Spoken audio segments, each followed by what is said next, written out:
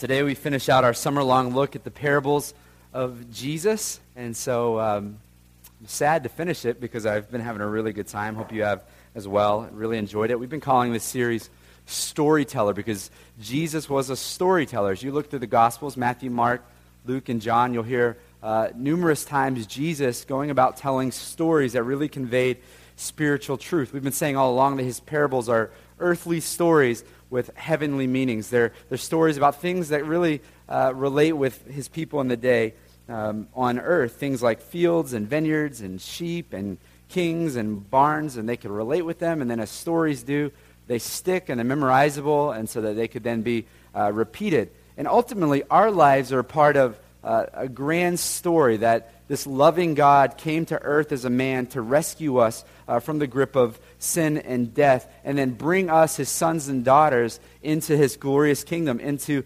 eternity. And so stories and storytelling should be something that we as Christians really embrace, love, and engage in, and really work at.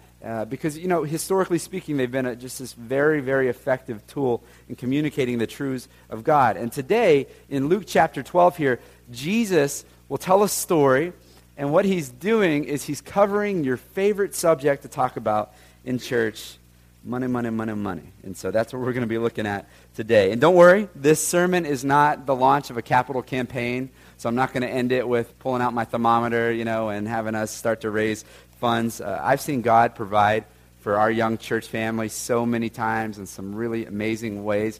And this week has not been the exception to that. I mean, absolutely blew us out of the water with the way that he provided for our church this week. More of that at our annual family meeting. But I just have no doubt that God is taking care of our church financially. So this is not the launch of a capital campaign. So don't hunker down or walk out while you're pretending like you're going to the restroom. We're here, and I think it's going to be really, really good. And so this isn't about the church needing your money. This isn't about God needing your money. This is about displaying a heart of righteousness with your money so that we can be freed up to worship God and not worship our money and worship our stuff.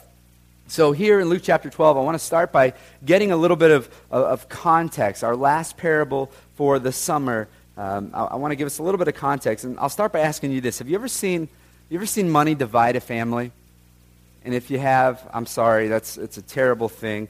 Maybe it's a piece of property, or it's a deceased parent's home, and the family begins to bicker and fight over what to do with that. Or maybe it's somebody was designated to receive something in the will, and families start to fight and bicker over, no, that was intended for me, what happened, and people get upset. Or maybe it's a family heirloom that somebody gets, and you think, no, that was for me, and there's fighting, and it's crazy. But money can divide really some of the closest relationships on the planet, and that is our family. And that's where we start out here today in Luke chapter 12. So look with me at verse 13. Luke chapter 12 says, someone in the crowd said to him, or to Jesus, "Teacher, tell my brother to divide the inheritance with me." So there we are, right out of the gate, family divided over money. Now, what I want to show you as we paint the context a little bit here is I want you to see the timing of this question. I mean, and this is just strange timing. So look ahead at the context, and let's just look at what's been being talked about here by Jesus. Jesus had just finished saying in verses 4 and 5, do not fear those who can kill the body. Fear him who after has killed has authority to cast it into hell. Verse 9, the one who denies me before men will be denied before the angels of God. Well, those are some pretty harsh words from Jesus. I mean, that's heavy stuff. But then in the middle of all of this heavy teaching, this dope raises up his hand and he asks Jesus about his family inheritance. No, he didn't even ask, did he? He demands, he says, "Teacher, tell my brother to divide the inheritance with me." Imagine this. You got one chance to speak to Jesus, and you raise your hand in the middle of all this heavy stuff, and you start talking, demanding money from Jesus. 1 Timothy chapter 6, verse 10, you probably heard it before, that the love of money is the root of all kinds of evil. Not that money is evil, but the love of money is the root of all kinds of evil. And I've heard many people say something like, I would believe in God if he would just give me a sign.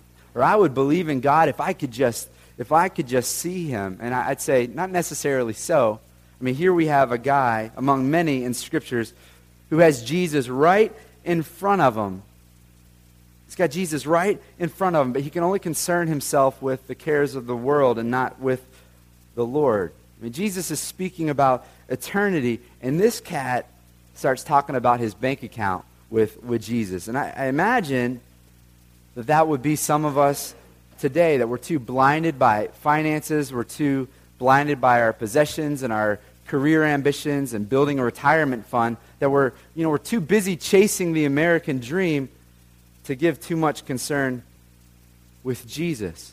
A pastor named Mark Driscoll says that the American dream is God's nightmare. We pursue things to the extent that we're distracted from what's really, really important. And so let's press in a little more into this distraction. Notice what Jesus does after this guy commands him, tell my brother to do this with the inheritance. Jesus says, more or less says, no. I'm not going to entertain myself with your selfish, evil-hearted ambition. Look at verse 14. But he said to him, man, who made me a judge or an arbitrator over you? I'm not demanding your brother to do anything. What I will do, however, is I will address your heart. And he starts to address this guy's heart. Look at verse 15. And he said to them. He says to who? What's the word? To them. He says to them. And so now he's speaking not just to this guy specifically, but he takes this teachable moment and he speaks to all of the crowd. He speaks to us too, because we're all kind of guilty here. And he says to them and to us, take care and be on guard against all covetousness, for one's life does not consist in the abundance of his possessions. So here's what Jesus is going to do as we keep pressing into the Scripture today. He's going to address the haves, and he's going to address the have-nots. And in North America, where we find ourselves today, we fall in really both of these perspectives. We are both the haves and we are the have-nots. There will always be people who are wealthier than us, and so we feel like we're the have-nots, but we are always going to be wealthier than somebody else, and we become the haves, whether you realize it or not. And Jesus addresses both today. Let's start with the have-nots and see how he addresses them. Those of us who can look at other people and say, I don't have that. They have more than me. What does Jesus say to us when we find ourselves on that side as the have-nots? He says, I want you to be very careful. I want you to be on guard against covetousness. And covetousness is when you're yearning for something that's not yours. And we could all say that we've done that frequently. Today, we call that advertising, right? That's covetousness. The goal is to put in front of you something to make you want what you do not have, so that you will then go out and spend money on it. And unless you go deep, deep into the woods, you can't avoid it. It's in front of you every single day. So you open up your computer, pop-up ads. You open up your cell phone and the apps, and there's ads lining the walls of Forest Hills and the train station. Ad after ad after ad. This summer, I was blown away. I've seen more blimps floating around Boston than I feel like I've ever seen in my entire life. I also noticed for the first time this summer in Boston, the new thing is airplanes pulling banner ads. I thought that only happened at the beach down in Florida. It's happening up here as well. There's airplanes with banner ads. You go on the buses, there's ads. Your placemat at the diner. I mean, you thought you just went to kind of a diner where older people hang out, not these hip people at the trains where they're looking for... No, you go to the diner on the placemat, there's ads. And then here's where it crosses the line. Stand-up urinal, 2 inches from your face. There's ads. I mean, it's just absolutely insane. The goal is to get you to covet. The goal is to get you to want something, to yearn for something that you do not have, so that you will then go out and spend money on it. And Jesus says, take care. Be on guard so that you are not consumed with covetousness. And why does he do that? He does it because he wants you to have joy. He wants you to have true joy, because he knows that the trappings of a life of covetousness. He knows that it's this downward spiral of chasing after the next thing and the next thing and the next thing and the next thing. I remember when I first got my very first Apple product. You remember that? I think everybody has something Apple, or at least they have the sticker on the back of the car so they can look cool. And I got my first Apple product, and man, iPod Photo, right? The iPod Photo. I got it for my birthday, and they just marketed it as, this innovative, revolutionary, life-changing, history-making iPod Photo. And I get it, and I think, I am up to date. I am with it. And then it seemed like a month later, the innovative, revolutionary, life-changing, history-making iPod Video. And I thought, what, are you kidding me? I just got the iPod Photo. It's this trap of just chasing after the next thing and the next thing and the next thing. And I remember reading an article, and I totally resonate with it. It was something along the lines, I think the title was called The Great Apple Frustration or something like that. And it just kind of talked about how many Apple consumers are now moving beyond the wow factor. They were really pride themselves in their products are magical. You get the iPad and you thought, wow, this thing can blast me into outer space. It's incredible. And we always thought these things are magical and amazing. And people are moving beyond the wow factor to just frustration because they just can't keep up any longer because there's just new release after new release after new release. And what seems like it was going to be every few years is now every 6 months there's something new being released, and you got to have it, or you're behind. And it's just a trap. It's just a trap to get into that. And here's the thing: the Christian faith is about freedom.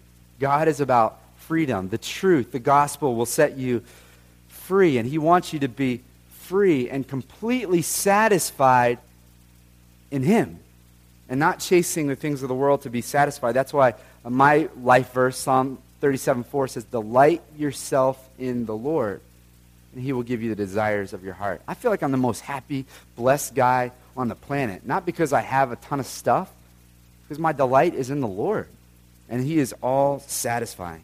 Jesus will go on to say, 15, He says, one's life does not consist in the abundance of his possessions. So He's saying this. He's saying, an abundance of stuff, an abundance of money, the next great thing, it's not going to buy you life. What does He say? John 14:6 says, I am the way, the truth, and the life. And so life does not consist in the abundance of your stuff. And so He commands us, take care, be very careful against covetousness. What's the 10th commandment? You know what? God made a list, and the 10th commandment is, you shall not covet. You shall not covet your neighbor's house. Makes a lot of sense. When your neighbor's house goes on the market and they have an open house, who's the first people who show up? Not people interested in buying it, it's the neighbors, right? We're going to go and covet that house a little bit. And you shall not covet your neighbor's house. You shall not covet your neighbor's wife, it says. You shall not covet your neighbor's servants or his employees, his business. You shall not covet his ox or his donkey. Martin Luther says this. He says, really ultimately the 10 commandments come down to commandment number 1 and 2. Commandment number 1 is you shall have no gods before me. Commandment number 2 is you shall not have idols. And so the 10 commandments really come down to that. Number 1, worship God alone. Number 2, don't worship an idol. Your wealth, your stuff, your idols. Don't worship that. Tim Keller, who's a pastor in New York City, says it this way. He says there's 2 kinds of idols. First of all, there's what he would call surface idols. And then he would say there are deep idols. And so your surface idol is your car. You really want to have this kind of car that would, get heads to turn and people could say, wow, and you could warm up your backside and, toast your bread on the way to work on the other seat. And he would call that a surface idol. And then he says that's really indicative of what's your deep idol, and your deep idol is status. That you want to have this certain kind of car so that people can see you and your status and your importance. Or a surface idol might be something like having a comfortably large bank account, but the deep idol is security. That you just want to have security. That your security is not in the Lord, but it's in, am I going to be able to pay the bills if something goes wrong? Surface idol and deep idol. And God says, you shall have no idols. You shall not bow down to any idol, whether an ancient golden calf or your car or your career or the way you dress or a person, whatever our contemporary versions of idols are, by coveting what you do not have, you make that thing that you want an idol. And by breaking any of number 2 through 10 commandments, you're making an idol of something that's not intended to be worshipped and that will not be all satisfying. So let's think through the commandments a little bit. You don't Sabbath, you don't rest as is commanded. It's because you made an idol of your work. You gotta do this. Chase. You murder, it's because you made an idol of revenge. You commit adultery, it's because you made an idol of sex. You covet, it's because you made an idol of stuff and of money. And Jesus says, take care. Be on guard. Not because I'm a killjoy, but because I want you to have joy. And that will not lead to joy. It's just this downward spiral of chasing, and unfulfillment. And he wants you to be satisfied in him. So Jesus starts by addressing the have-nots.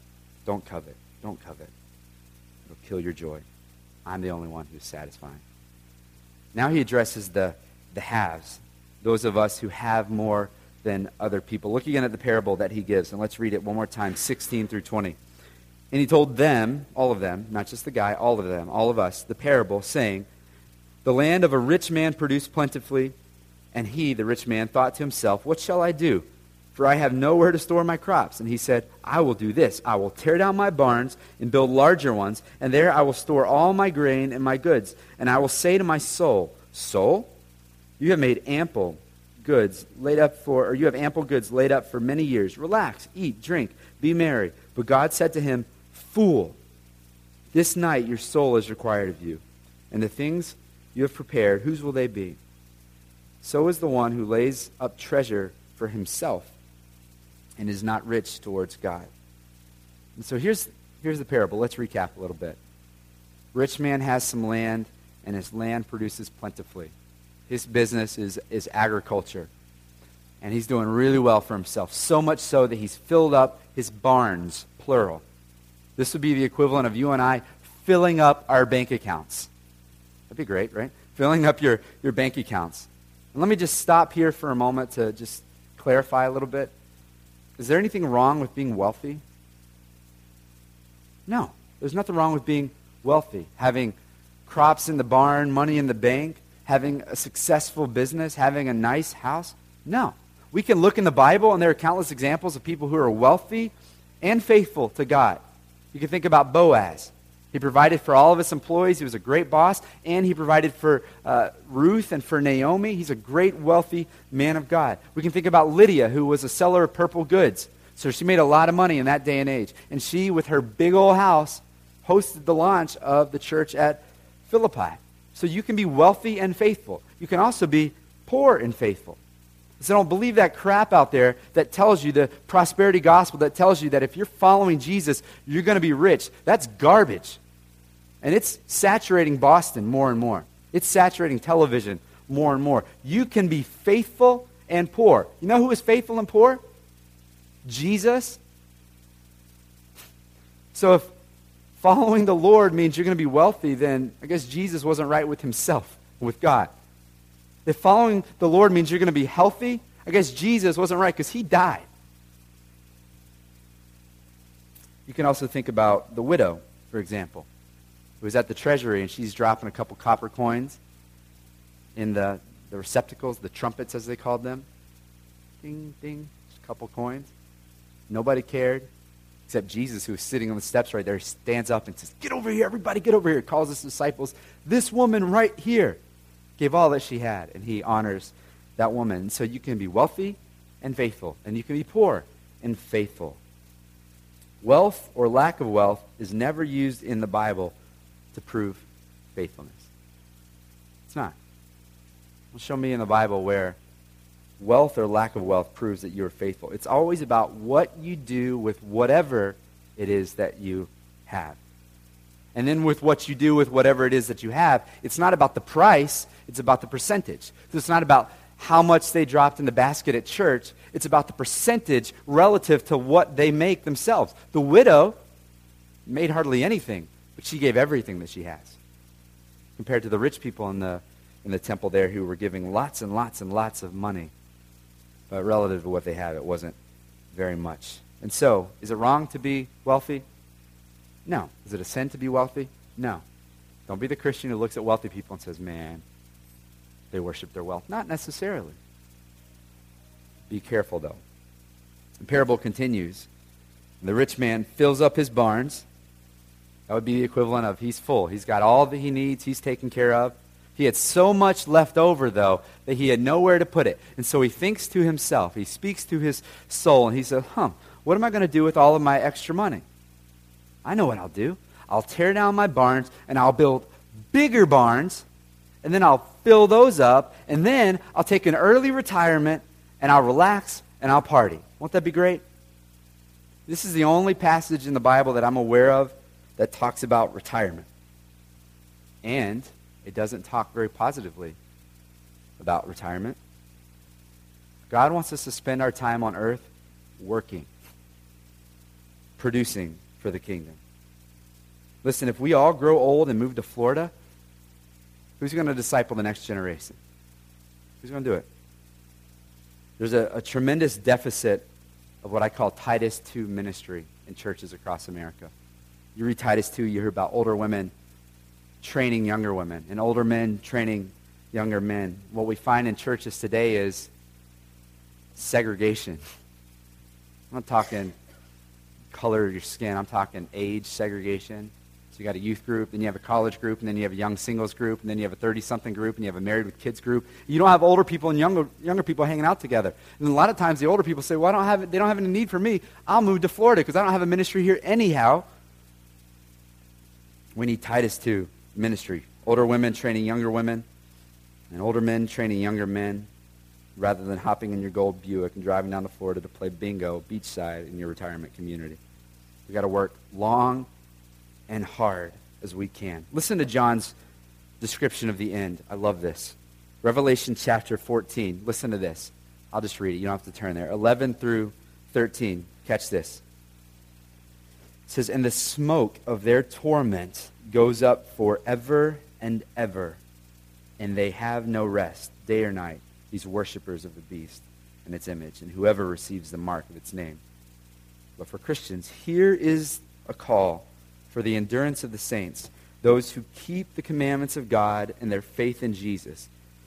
John says, and I heard a voice from heaven saying, write this, blessed are the dead who die in the Lord from now on. Blessed indeed, says the Spirit, that they may have rest from their labors, for their deeds follow them. Did you get that? Eternity with Jesus for Christians is rest forever and ever and ever, eternal rest with him. But for those without Jesus, what does it say about their eternity? They have no rest. So as long as we have breath, let's work, because we have eternal rest. But for those who are without Christ and aren't working to build the kingdom, they suffer eternal what? Eternal unrest. And so it's the only passage I can find in the Scripture, Luke 12 here, that seems to touch on retirement. It's not very good. Go ahead and retire from work. That's fine. But don't ever think you're going to retire from ministry and being deeply plugged in. You have more time on your hands, you can plug into the ministry of the Lord, kingdom building. This guy, Luke 12, he's one of the haves. His needs are met, his bills are paid, his bank account, his retirement account overflowing. The guy is loaded. And what does he do with it all? He builds bigger barns so that he can hold on to it, so that he can hoard it. And what does Jesus say about this? Verse 20. He says, you fool. And then what does he do with the guy in the story? And this is not a true story. This is a story that he's making to prove a point. What does he do with the guy in the story that he's crafted here? He kills him. He says, you fool, tonight you die. And when you stand before the Lord, and I ask, what have you done with the resources that I've given you? What are you going to say? Look at my house. Look at my stuff. I had a great car while I lived there. Or look at my photo album of all the great places I traveled. And then you realize, okay, that probably wasn't exactly what you had in mind. This guy's one of the haves, but I want you to know this. Every single one of us in this room, we are the haves as well. We're the haves. It's easy to say, man, those stinking rich people. Listen, I am one of those stinking rich people.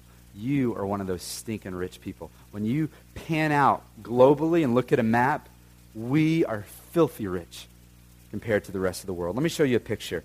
I took this picture a few years back in rural Honduras. This little family, I just got this image. I went there and I prayed with them in this rural little village, and all of them lived in this house together, the 6 of them. It was the size of, at our previous house in central Massachusetts, it was the size of our walk-in closet. And they had one big mattress, and they all crammed in the thing together. Walls made out of mud and sticks on the left there, and tarps and sheets on the right there. We are the haves, because that is millions and millions of people across the world. And so let's be careful to say, yeah, those rich people, because they're looking at us saying, you're rich. Let me give you some statistics about the sizes of homes in America. Check this out. 1950, the average house size was 1,000 square feet in America. 1970, the average house size, 1,500 square feet in America. The year 2000, the average home size, 2,000 square feet. I know we live in Boston, but the average across our country. The point, we are the haves. We're the haves. And now, those statistics are pretty crazy, especially considering that the average family size is down by 25% in the past 30 years, but over the past 30 years, the average house size has grown by 50%. So exponentially do we think we need more than we actually have historically needed. You know what our bigger barns are today? Our bigger barns are refrigerators to put our extra food so that we can hold on to it for a long time. It's our cabinet space. We moved into Boston from our home that we had built in central Massachusetts. And we said, man, we don't have any cabinet space. We really want cabinet space so we can hold all the extra food in our mansions. Or we get storage units made out of block and corrugated steel, the size of homes in other countries that are made out of block and corrugated steel. Our storage units are the same size as their homes. Our monthly cell phone bills, smartphone bills could pay most mortgages in other countries. The point, we are the haves. Does that mean go cancel your cell phone bill? Not necessarily. Not necessarily. The question is, what are we doing with our wealth? Not wrong to be wealthy. We're wealthy. What are we doing with our wealth? Are we spending it all selfishly? Notice, look in the text here. Notice the personal pronouns from the rich fool. I went through and counted them. There's me, I, my. Do we exist for me, I, my? Or do we exist for him and for his purposes? And he calls us, God calls us, to love our neighbor as ourself. I mean, I think that's probably the most broken commandment in the Bible. Love your neighbor as yourself. That's one of those sins of omission. We like to look at the sins of commission. Well, what did you do? Did you get drunk? Did you smoke weed? Did you have premarital sex? I mean, we like to look at those sins. What about the sins of omission, the ones that most Christians are guilty of, the things that we omit to do, that he calls us to do, like love your neighbor as yourself? We're trying really hard as a church to be a good neighbor and to love people as ourselves. But I tell you what, I'm convicted on this one all the time. If I loved my neighbor as much as I love myself, can you even fathom what that would look like? A friend pointed out to me once, notice when you walk into a room, church building, wherever, school, wherever. He says, what do? You figure out where you're going to sit so that you can be most comfortable in the room. You don't look around and say, come on, guys, let me find you a very comfortable seat. I'll sit in the back. No. Love your neighbor as yourself. Not me, I, my. Let me give you guys just some ideas for what to do with your excess. And I'm not saying go do this specifically, but maybe it'll jog your mind a little bit. Maybe you could set up your home as a ministry headquarters. You got a nice place? Make it a headquarters for ministry to your neighborhood. I have two friends, families we're really close to, that have massive places. And they're some of the most godly people we know. And they said, we're going to use our home as a headquarters for ministry. So people could drive by and say, oh my goodness, they're loaded. I can't believe them. They must not be strong Christians. No, they're very strong Christians. And their home is hosting missionaries, hosting people who are in between apartments because they just can't get together first and last month's rent. Their home is being hospitable all the time. So set up your home that way, perhaps, as a ministry headquarters. Maybe you could organize a neighborhood party and you swallow the bill. The Massaros did that last week. I have to tell you guys that's so cool. Say, let's get all our neighbors together. We'll just take care of that. Maybe you could give an anonymous gift to somebody after hearing about a need somebody has. That'll check your motives, right? Anonymous, no credit.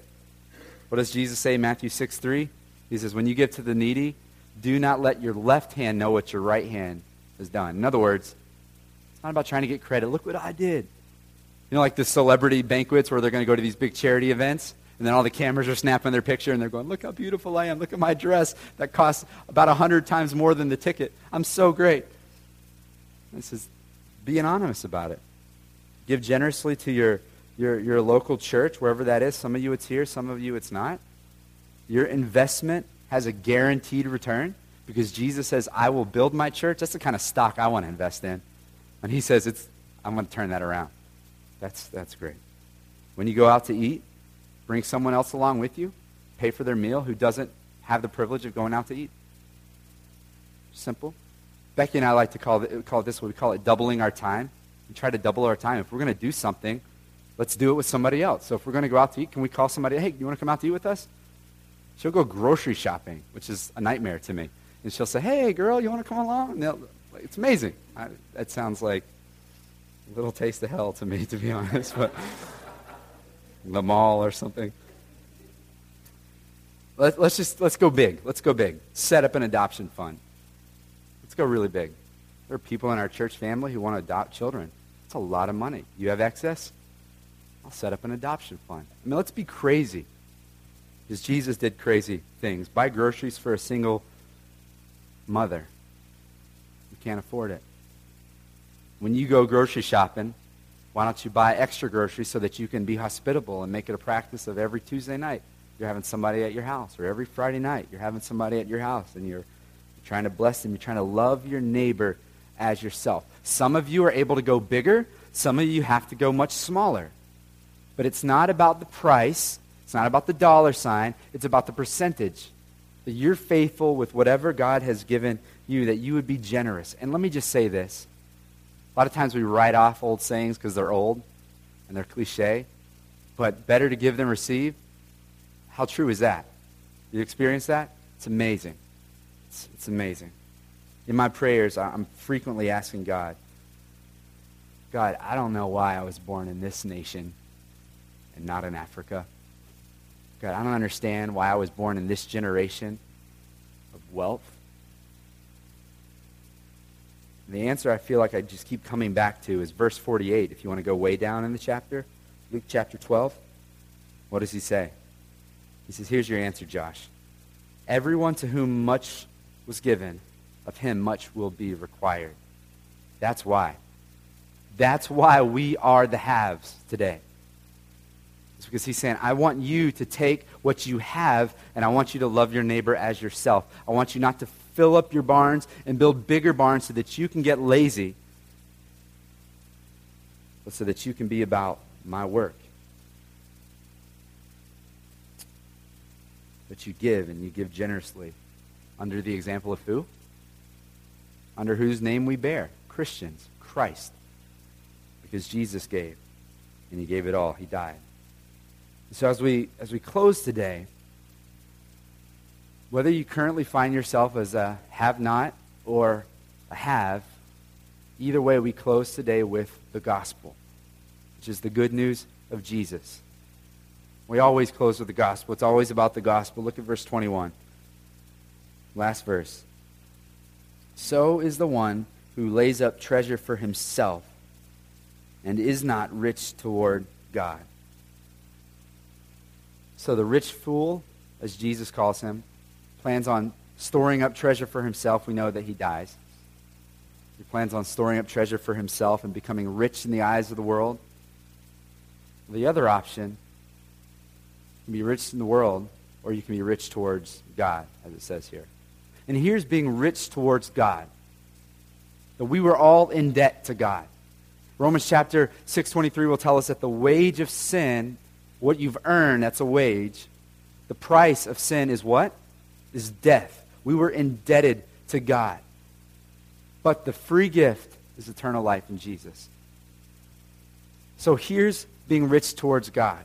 Being rich towards God is you've had that debt freed. It's been paid by Jesus, and now you are loaded, you are rich, you are blessed in Jesus. And so even the poorest among us today can be rich towards God if you would trust in him. And you have it paid. He paid it all. He paid it all. And I just want to be rich towards God. And then I want to use those blessings that he's given me.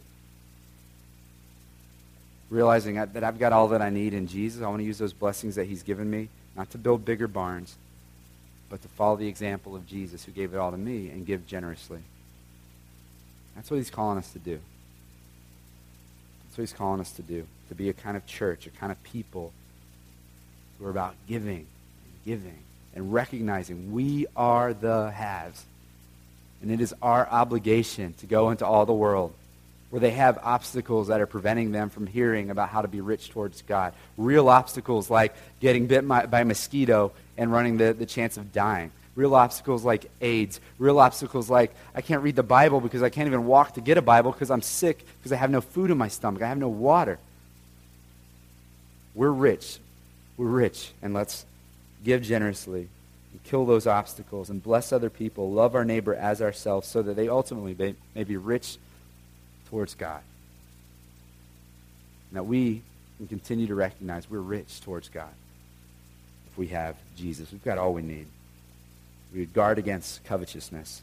Be careful, because it's all around us. These traps are laid all around us everywhere you turn. Let's be rich towards God, and let's be generous like God. Let me pray for us. Father, thank you for your scripture. Lord, thank you how it recalibrates us. Lord, thank you for your storytelling, how it captures our attention and it paints for us a real picture of where we're at in our spiritual condition.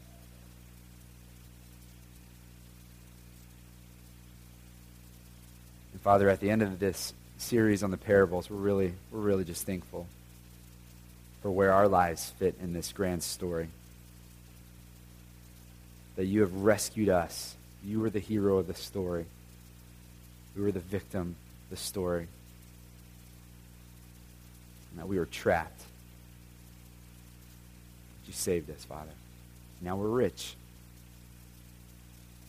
And Lord, help us to understand our place in the story, historically speaking. We're in America. We're prosperous. May we recognize that to whom much is given, much is required. May we give and serve and love and hold a tight grip on Jesus, but a loose grip on our stuff and our money. Because we don't know if we're going to die today, tomorrow. What I do know, I'm confident of this, is that we're going to stand before you face to face, and we're not going to talk about our stuff. The stuff that burns up. You're not going to care about our car or our house or bank accounts. Help us to see that. And finally, God, I pray for anybody in this room who has not given their life to Jesus and have not recognized their sin and their need for a Savior and the graciousness and the goodness of God, the only one able to save us, who comes to earth and takes a whipping for us, dies for us, and gives generously in that way. May we turn from sin and trust in that substitution for us. May we follow you all the days of our life. I pray that right now people would claim this scripture: whoever calls upon the name of the Lord will be saved, and they will call out to you. They will become a new creature, and they'll walk with you, and they'll live a life reflecting Jesus to the world. And so in this moment, if that's you, you can pray to God right now. You can call on him and be saved. Christians, in this moment, we can respond to the Lord by confessing our sin of covetousness, our sin of hoarding and building bigger barns.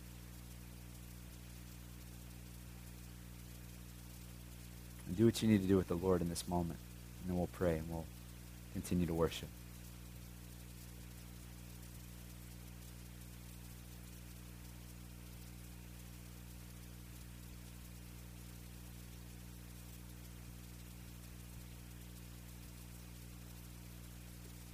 Father, I give my friends in this room to you. You know where they're at. You know what they're going through. You know their struggles. You know their distractions. Thank you that you meet us right where we're at. Your word does not return void. You're speaking to many of us in very specific ways. And may we respond in very specific ways. May we be the people that you want us to be.